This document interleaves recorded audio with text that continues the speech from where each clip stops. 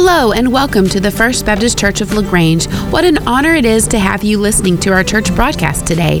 We hope that as you listen along, following in your Bible, that you experience the grace and presence of Christ just as strongly as we do every Sunday in our worship service. May God truly bless you as you listen. So, I was thinking this week, and maybe you've heard me say this before, but it came to my mind yet again. What is the ultimate fruit of an apple tree? Many people would say, well, an apple. I think that maybe the ultimate fruit of an apple tree is not just an apple, but another apple tree. An apple tree that doesn't reproduce itself is dead or sick. I think the same thing can be said of those of us who follow Christ, that the ultimate fruit of a disciple is not just another disciple. The ultimate fruit of a disciple of Jesus Christ is a disciple who makes other disciples. I would propose that one reason that this doesn't happen is because the follower of Christ has either died or is not well in his faith.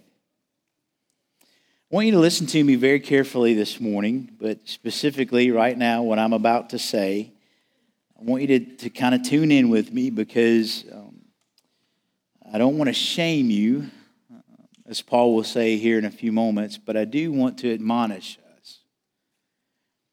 If you have become a follower of Jesus Christ and haven't asked to be discipled or allowed yourself to be discipled, and then after that process, if you are now not currently discipling somebody else, I think you may have missed why we're doing this to begin with. Let me say that yet again.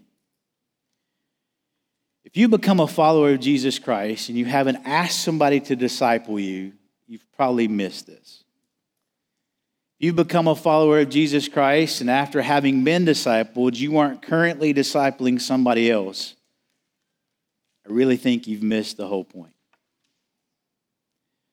Jesus didn't say, come to church. Jesus said, go and make disciples. Now, disciples will come to church, but Jesus said, go and make disciples.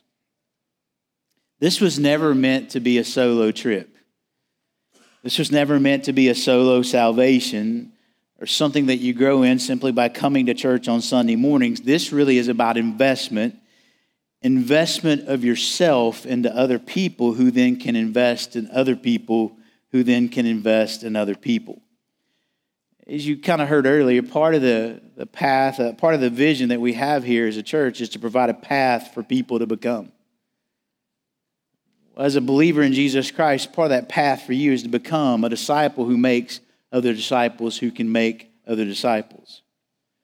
I want you to know this, that without hesitation or even apology, that we deeply desire that every single person in this congregation who calls himself a disciple of Jesus Christ would become what I call, and what the Scripture would call, would be a spiritual parent. In other words, you would be somebody who would lead somebody else to saving faith in Jesus Christ and then raise them up in the faith to where they could go lead other people to Jesus Christ and raise them up in the faith. 1 Corinthians chapter 4, Paul provides 7 practices that actually speak of this. Paul himself is a spiritual parent. He's led the Corinthians to faith in Jesus Christ, and he's been discipling them for about a year and a half. He's been very stern with them up to this point, and even as we looked at last week, been a little bit of sarcastic nature of how he's spoken to them, and he dealt with their pride. And in his deep love for them, he now encourages them to be faithful to the Word of God and grow in the fullness of Christ. You see, Paul has led the Corinthians to faith in Christ, and therefore he calls them his beloved children. In other words, he's saying, I am your spiritual parent. And because of that, listen, he is responsible for their spiritual well-being. And so he provides by his own life and by his teaching 7 practices that can help us stay on the path of a spiritual parent. I want you to know that these practices that Paul gives us are not in any certain order, or they're not in chronological order at least, and they're not in order of importance. They're all necessary. So what are these 7 practices that I could learn? I mean, what is this going to take for me to be a disciple that could, make other disciples? Well, turn in your Bibles to 1 Corinthians chapter 4, and we're going to read verses 14 through 21. I'll be in 1 Corinthians chapter 4, verses 14 through 21. It's at this point where I'll ask you to do what we normally do, and that is that we stand for the reading of God's Word. And I want you to know this, that there's some Bibles in the seat pockets there underneath the chairs.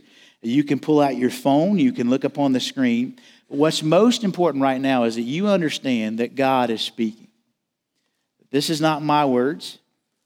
That anything you hear the rest of the day, there's going to be nothing more important than what you're about to hear right now, because God himself is going to speak to us. Do you believe that, church? This book is living and active, amen. Thus saith the Lord. Verse 14. I do not write these things to shame you, but to admonish you as my beloved children. For if you were to have countless tutors in Christ, yet you would not have many fathers. For in Christ Jesus, I became your father through the gospel. Therefore, I exhort you, be imitators of me. For this reason, I've sent to you Timothy, who is my beloved and faithful child in the Lord.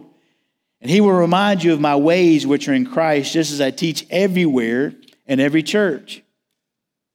Now, some of you have become arrogant, as though I weren't coming to you. But I will come to you soon, if the Lord wills. And I shall find out not the words of those who are arrogant, but their power. For the kingdom of God does not consist in words, but in power. What do you desire? Shall I come to you with a rod? With love and a spirit of gentleness? You may be seated. And we asked that the Lord would bless the reading of his word. Here's the first thing you can learn today. I just want to kind of throw it out there to you. That a spiritual parent encourages devotion. A spiritual parent encourages devotion. Paul says, I write these things not to shame you, but to admonish you as my beloved children. Now, he wasn't being hard and writing these things to make them cower. He wanted to admonish them. This means that he was pleading with them to repent, to turn from their sin, to be fully devoted to Jesus Christ. He didn't want to shame them. That word shame means to cause somebody to turn inward. We're ashamed of something, that's what we do. We turn inward. And we don't focus on others. And so Paul says, I want to admonish you. The word admonish means to put in mind. It means to put something in someone's mind with the purpose of warning them or reproving them. It presupposes that something is wrong. It desires that something that's wrong be made right. Maybe a change in behavior, a change in belief, a change in habit, a change in lifestyle, whatever it is. But it's a warning. Now listen, it's a warning to change or face the consequences of judgment. We're making disciples. We must encourage them to be devoted to Christ and to turn from sin.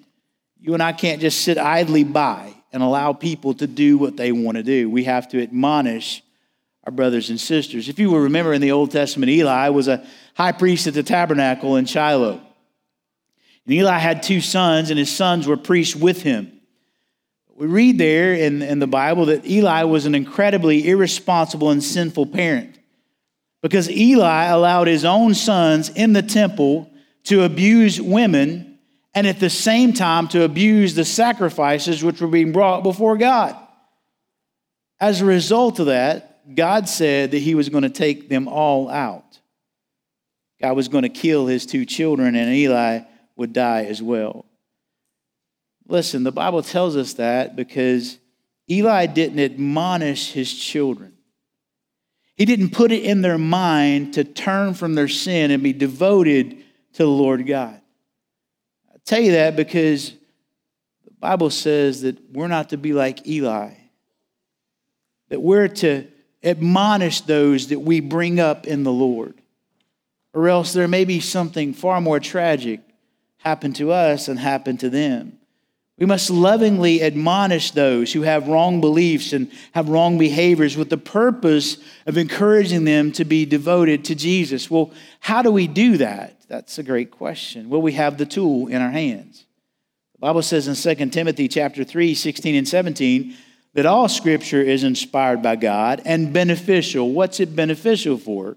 For teaching, for rebuke, for correction, and training in righteousness. Why? So that the man or woman of God may be fully capable, equipped for every good work.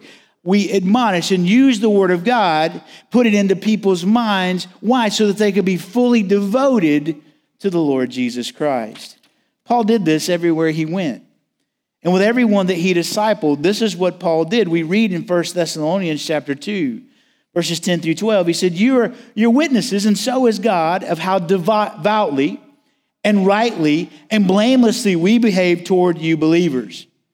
Just as you know how we were exhorting and encouraging and imploring each of you as a father would his own children, so that you would walk in a manner worthy of the God who calls you into his own kingdom and glory." There it is again.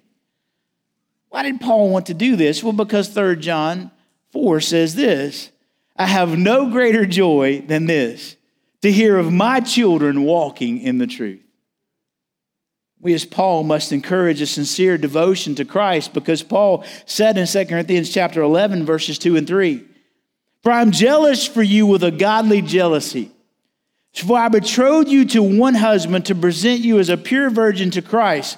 But I'm afraid that as the serpent deceived Eve by his trickery, your minds will be led astray from sincere and pure devotion to Christ." That's why he's admonishing them. They've easily been tricked. They've been swayed. They've been deterred from simple and pure devotion to Jesus. So as a spiritual parent, Paul encourages devotion. Secondly, a spiritual parent expresses dearness. A spiritual parent expresses dearness. Look there in verse 14 again in this latter half. He says, "But to admonish you as my beloved children." I love those words. If you follow me or hang around me, you know one of my favorite words in all the English language is the word beloved. I use it a lot. I speak to people that way. But several times Paul has called them brothers, but here he calls them his children. Now we've gone from brothers to children. There's an increased level of intimacy. But not only, he says, are they his children, but they're his beloved children. They were especially dear to Paul. They may not have been living the way they should, but they were deeply loved. The word there, beloved, is the form of the Greek word agapao. You know that as agape love. It's the strongest and deepest kind of love. It's not just a brotherly love. He would have used Philadelphia or Philadeo, but that's not what he used. He used agapao. He uses the deep form of word. It's more than just a brotherly love. It's a love that is determined and willful to serve the object of that love, and for that one that's being served to know how deeply you really do care for them. Here's my point. Paul didn't have a problem expressing his love, affection, and care for those he was discipling. We must constantly communicate and express our love and affection for those that we're discipling. There must be a gentleness, an understanding, and an intensity to our love. Philippians 1:8, Paul writes to the Philippians and he says, "For God is my witness, how I long for you all with the affection of Christ Jesus." 1 Thessalonians chapter 2, verses 7 and 8. "But we prove to be gentle among you, as a nursing mother tenderly cares for her own children. In the same way, we had a fond affection for you, and we're delighted to share with you not only the gospel of God, but our own lives." Why, Paul? Why? Because you had become very dear to us. Paul not only said that he loved people, but he showed it. Jesus himself said that the world would know that we're his disciples by the way we what? The way we love one another.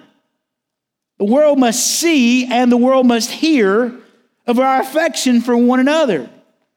Paul didn't fail to express his dearness and his love to those he discipled. Jesus didn't fail to express his love and his dearness for those he discipled. As a matter of fact, in the book of John, John refers to himself as the disciple whom Jesus loved. Why would he do that if Jesus didn't make him feel like he was the disciple that Jesus loved? If we're going to be like Jesus and make disciples the way Jesus made disciples, then we must disciple and teach those that we disciple that we love them and tell them and share everything of our lives with them. They must know they're the disciple that Steve loves, or the disciple that Rachel loves, or the disciple that Scott loves, the disciple that Kyle loves. A spiritual parent encourages devotion, expresses dearness, but then a spiritual parent evangelizes the dead. A spiritual parent evangelizes the dead. Look there in verse 15. For you, if you were to have countless tutors in Christ, yet you would not have many fathers. For in Christ Jesus, I have become your father through the gospel. As is natural, like with parenting, procreation must occur before you can really love or really do any kind of those things. Paul says that there's only one way a person becomes a spiritual parent. He says it's through the gospel of Jesus Christ. Paul is quick to say, hey, I'm not the source of this child. They were born into the family of God through placing their faith in the gospel of Jesus, which results in the new birth. The reason we need to be evangelized and evangelize others is because without Christ, we're all dead. The Bible says in Ephesians chapter 2, 1 through 5, it says this, and you were dead in your offenses and sins, in which you previously walked according to the course of the world, according to the prince of the power of the air, of the spirit that is now working in the sons of disobedience. Among them we too all previously lived in the lusts of our flesh, indulging the desires of the flesh and of the mind, and were by nature children of wrath, just as the rest. But God, being rich in mercy because of his great love, which he loved us, even when we were dead in our wrongdoings, made us alive together with Christ. By grace you have been saved. You see, when we lead someone to place their faith in the gospel of Jesus, they are raised from death to life, they are born again, and we become their spiritual parent. Paul says, certainly there are many others who were your tutors. The word countless, there are many, could literally in the Greek mean 10,000. I think Paul is using hyperbole here to say simply a large amount. There's been a large amount of others that have contributed to your spiritual growth. Many others have contributed to your faith. Many were your tutors. And that word refers to the person, usually a slave, who is responsible for the basic training and moral upbringing of a child inside of a home. The Corinthians had people who were helpful in some ways, but they only had one father, Paul. Paul was the one who won them to Christ through the gospel. So a parent, by definition, has children.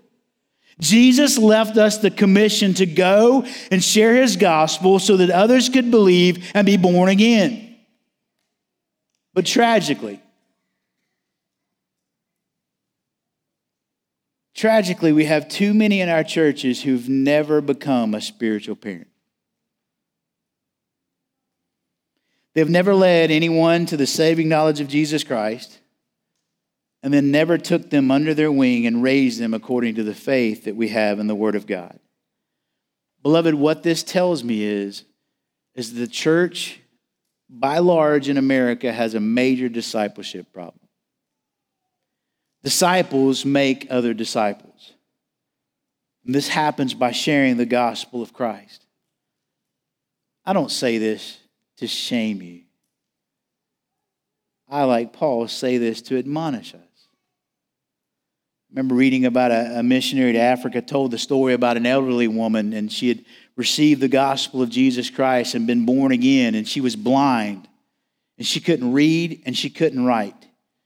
But she was so excited that she had been born again that she wanted to share her faith with everyone that she came into contact with.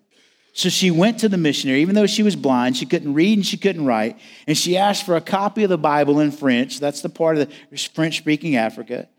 And when she got this Bible, she asked the missionary to underline John 3:16 in red and mark it on a page to where she could find it. The missionary wanted to see what she would do, so one day he followed her. In the afternoon, just before school let out, she made her way to the front door of the school.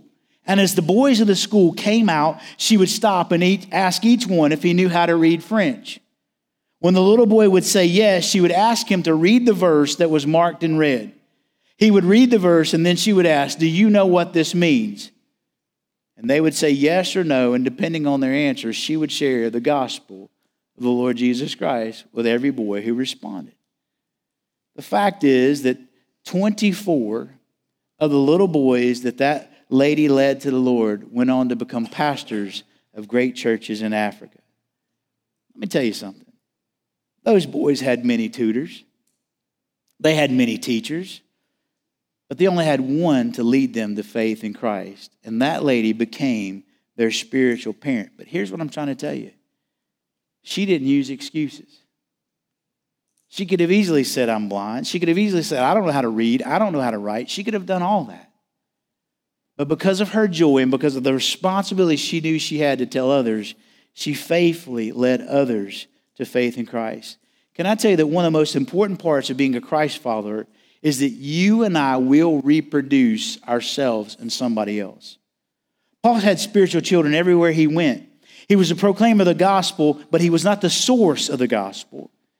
Again, the Bible tells us, this is what Jesus said in Acts 1:8, through the power of the Holy Spirit, "But you will receive power," in Acts 1:8, "you will receive power when the Holy Spirit has come upon you, and you will be my witnesses." Do you see that, folks?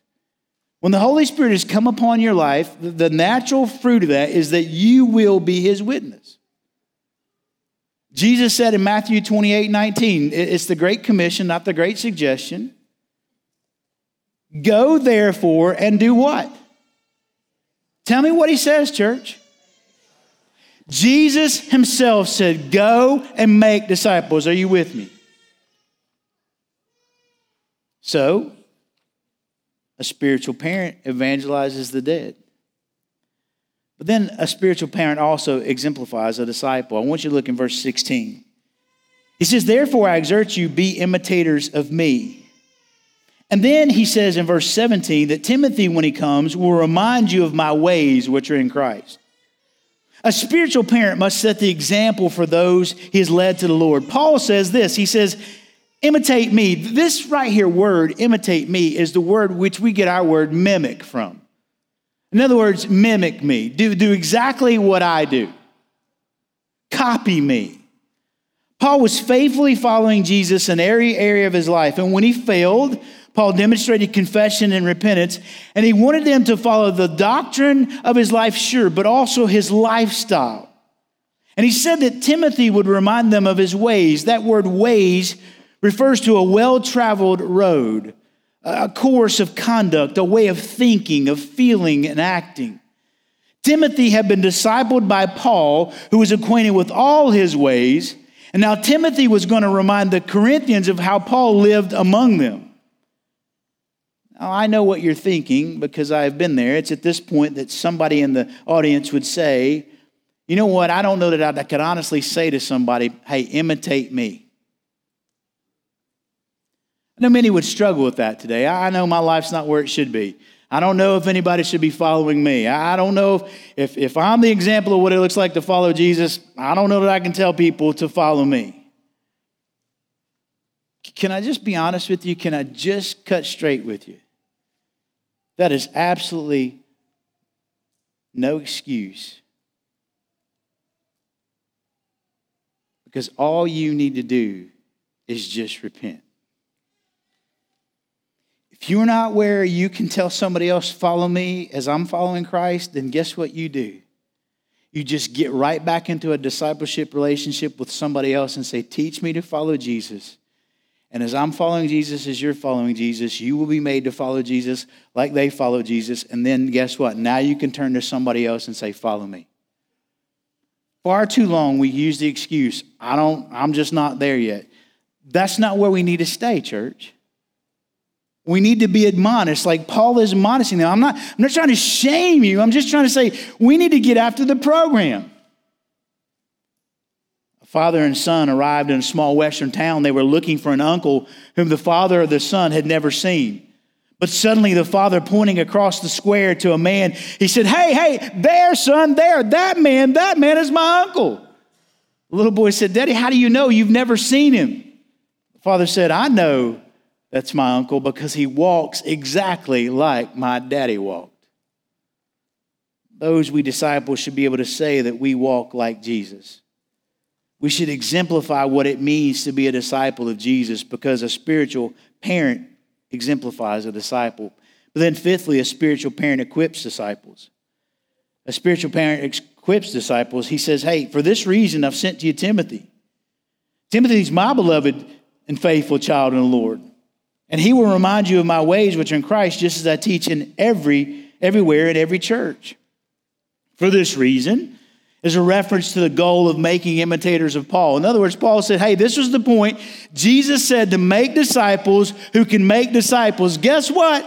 I've made a disciple of Timothy. Now I'm sending him to you to help make disciples. Paul wants to continue to make disciples who make disciples. Paul has equipped and empowered Timothy. He showed Timothy what it looks like and invested in Timothy. He's done such a complete work with Timothy in his discipleship that now he can send Timothy to do what it is that he would be doing. This is when you and I know we've made a disciple. When we've raised a spiritual child, when we can send them to do what we would normally do, that they can do it in our place. When we are Christ-like and those we disciple become Christ-like, we send them out to repeat the process with others. That's the multiplication that Jesus deeply desired for his church. I want you just to think with me just for a moment. Just for a moment, I want you just to go with me, just in your sanctified imagination. Let's play a game of Simon Says. Okay, so Simon says this. Simon says, I want you all to stand up. And so everybody in the room, if you were interested in playing the game of Simon Says, guess what you would do? You would stand up, right? Or if I said, Simon says, take a step forward, everybody would do what? They'd take a step forward. Simon says, sit down. Okay, so you all got the point. Okay, so you're all sitting down. Okay, good. All right. Here's my thing, though. If I said, Simon says, I want you to stand up, and somebody in the room said, hey, I memorized it. I know exactly what you said. You said, Simon says, stand up. I got you. I memorized it. Somebody else said, hey, you know what? I can tell somebody else what you said. You said, Simon says, stand up. Great. You've got it memorized, and you tell other people you know what I said, but did you do what I say? No, this is a game of Simon Says, not Simon memorized, or not Simon tell somebody else what I said. Imagine if I told my daughter, I said, hey, Daddy says I want you to do the dishes. And she said, guess what, Daddy? I memorized it. You said do the dishes. Great.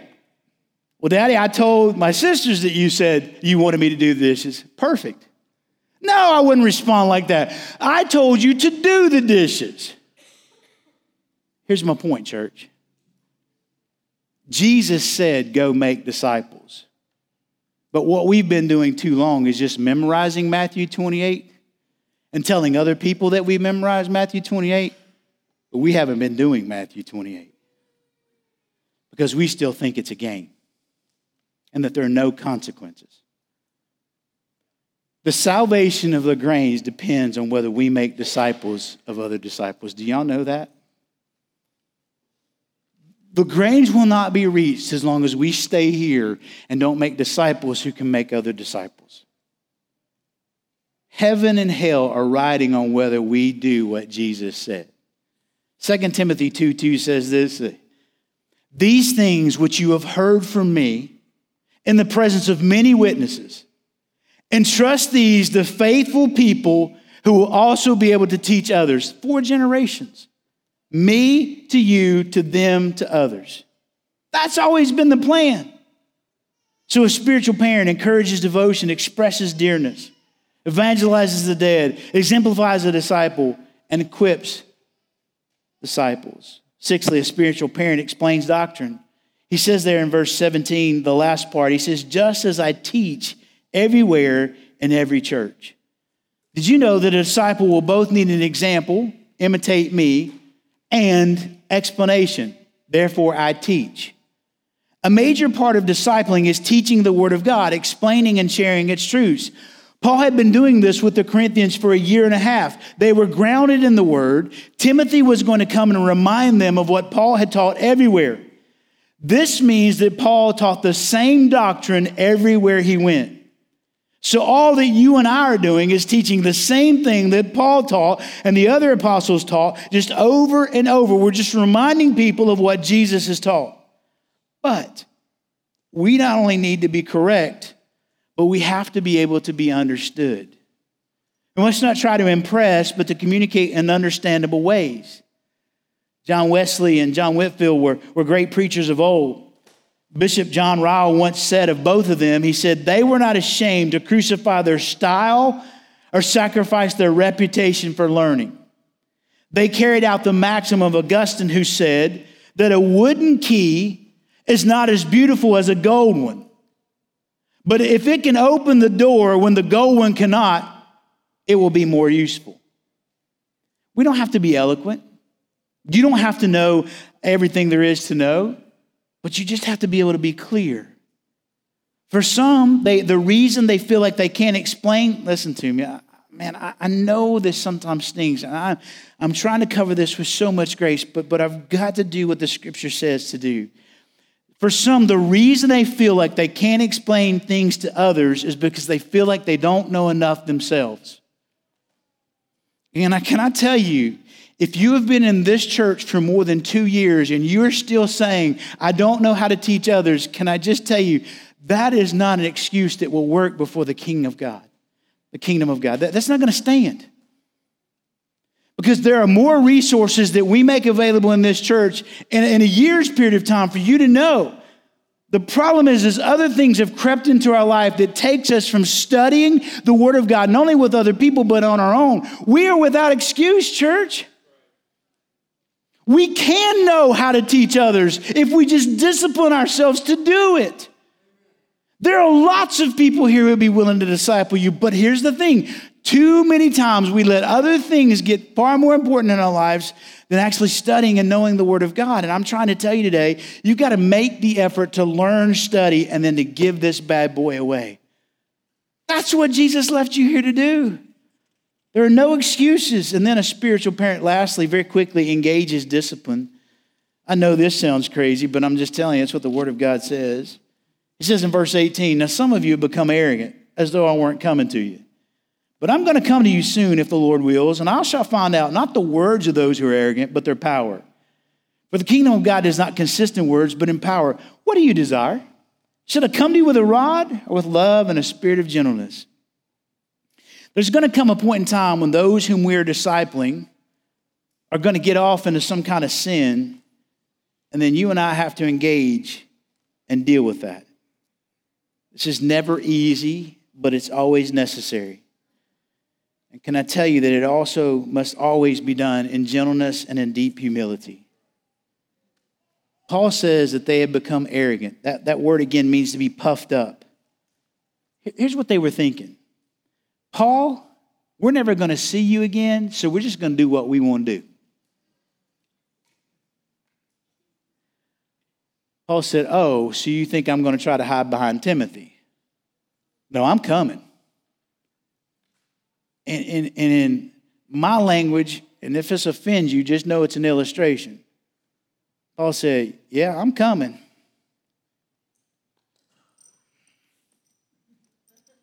And what's it going to be, boys? Do you want me to come with a rod? Because I'm coming. And when I come, I'm going to find out all those who are doing this, and I'm going to deal with them. Because the kingdom of God isn't revealed in just this stuff. The kingdom of God is revealed in what, church? In the power of a changed life. Too many people can talk all they want to. But Paul says that's not how the kingdom of God works. It works in what? A changed life. Paul says, hey, listen, you're arrogant. You don't think I'm coming. And the problem in the church today is we're arrogant and we don't think Jesus is coming. But I'm telling you, Jesus is coming. And he disciplines those whom he loves So Proverbs 3:12 says this, for whom the Lord loves, he what? Just as a father disciplines the son in whom he delights. Hebrews 12:6, for whom the Lord loves, he disciplines. He punishes every son whom he accepts. Here's the truth of the matter.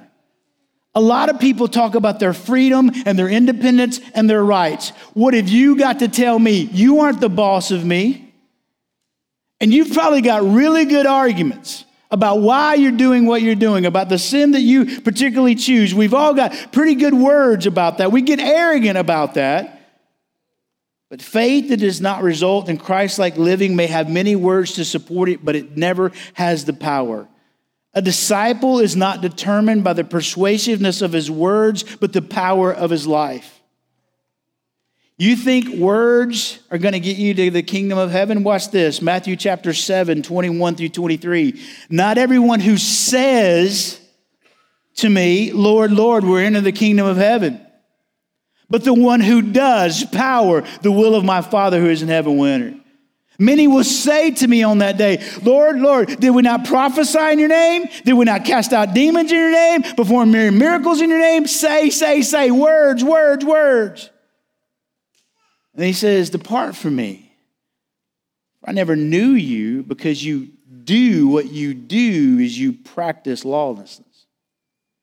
Many can talk a good game. It's in the power of a changed life that reveals if we truly belong to God.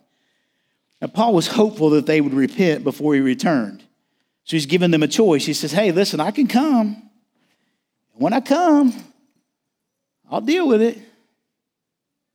So it's kind of like this. When you come before your child, you can say, hey, you can sit down and do what you told, or you can go upstairs and I can whoop you.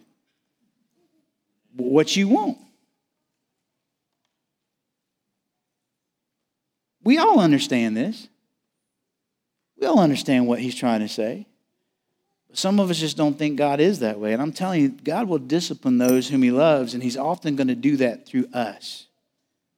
He's going to love other people through us, and he's going to discipline other people through us. And we, if we're discipling somebody and they get sideways in sin, we are the ones that are supposed to go to them and restore them. So a little girl said to her teacher one day, she said, hey, Miss Hayes, I don't want to scare you, but my daddy said if my grades don't improve, somebody's going to get a spanking.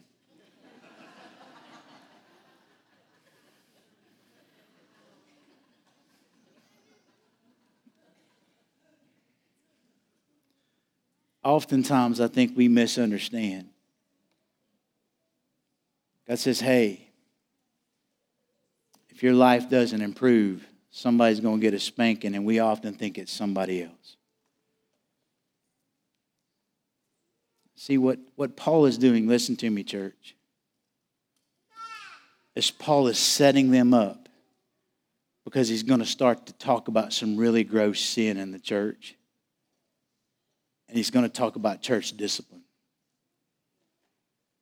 And that's the stuff we don't want to deal with. But I'm telling you, Paul says, if we don't repent, there will be discipline in your life and in my life. So Paul says, it's up to you. Would you rather me come in a spirit of gentleness, or would you rather me come? As the band comes and we begin to prepare a way for invitation, I want to tell you something that I've been thinking a lot about. There's a man by the name of Mike Breen, and Mike Breen is a guru when it comes to discipleship. He's from the UK, but he says a statement. He says that too many people are focused on building the church and not making disciples. And he says if you focus on making disciples, Jesus will build his church. But if you focus on building his church, no one will really ever make disciples. And then he goes on to say this. He says that the reason that many simply attend church as a consumer is because they're looking for a professional to meet their needs, instead of coming to church as a disciple looking to make other disciples. So I'm asking you today, which one of these could you grow in? Which one of these 7 practices are you weak in? Can I just beg you to consider that right now as we move into this time of invitation. Think about this in your life. If you've never been discipled, if you'd say, hey, you know what? It never happened to me. Or maybe somebody asked you and you kind of just put excuse after excuse out there. Today, who maybe would you ask to disciple you? There's got to be somebody in this church that could disciple you. But they would love to if you would just ask.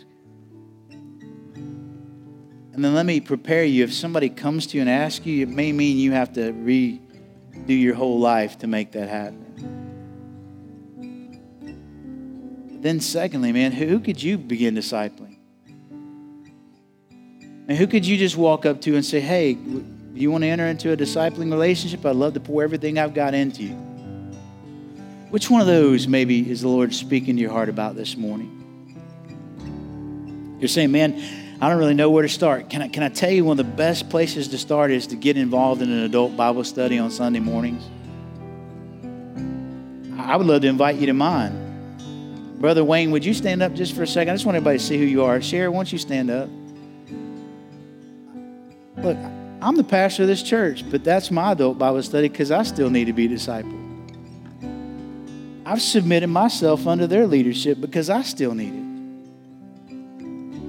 And all you got to do is find somebody. Those two right there, they would love to have you in their group. They would love to. If you want to have fun, come there. If you don't, find somebody else. I'm just telling you, they're great. Then we have these things called growth groups. They meet all the time during the week, man. I want to tell you, man, I've got a growth group, and I love my growth group. I don't know what I would do without my growth group at times, but they're teaching me about Christ, and we teach each other about Christ. Did you know that this summer, in just a few weeks, there's going to be men's and women's Bible studies that you can sign up for? It's kind of already closed now, but I'm sure we could fit you in. We'll make a way. But lastly, if you never, ever, ever have become a child of God, can I tell you today's the day? I'd love to lead you in that. Very quickly, the Bible says that we've all sinned and fallen short of the glory of God. I would dare say in this moment that you don't necessarily need me to convict you of your sin because the Bible says that you're condemned already. You probably know that already. The Bible says that because we're sinners, that we're separated from God and we're going to die a physical death and forever be separated from God because the Bible says that the wages of sin is death. But it also says something else. It says, but the free gift of God is eternal life in Christ Jesus. Amen. That God so demonstrated his love for us and that while we were yet sinners, dead in our sin, sinning against God, that Christ died for us. The Bible says, man, that if we just confess with our mouth that Jesus is Lord, in other words, I want Jesus to take over my life, and believe in our heart that God raised him from the dead, we shall be saved. If you place your faith in Jesus Christ this morning to forgive you of your sin, and you're willing to turn from your sin and turn to Jesus, I promise you this morning, the Spirit of God will come inside of you and make you alive. And you will know of the life-changing gospel of Jesus that we talked about earlier. So I'm going to pray a quick prayer, and then you're going to stand and we'll respond. I'll have some folks up here that you can pray with about anything and everything. But let me pray, and then we'll respond. Oh, Father in heaven, may we take your word seriously. And may we go make disciples. And I pray it in Jesus' name. Amen. Would you stand with me? You come as we sing.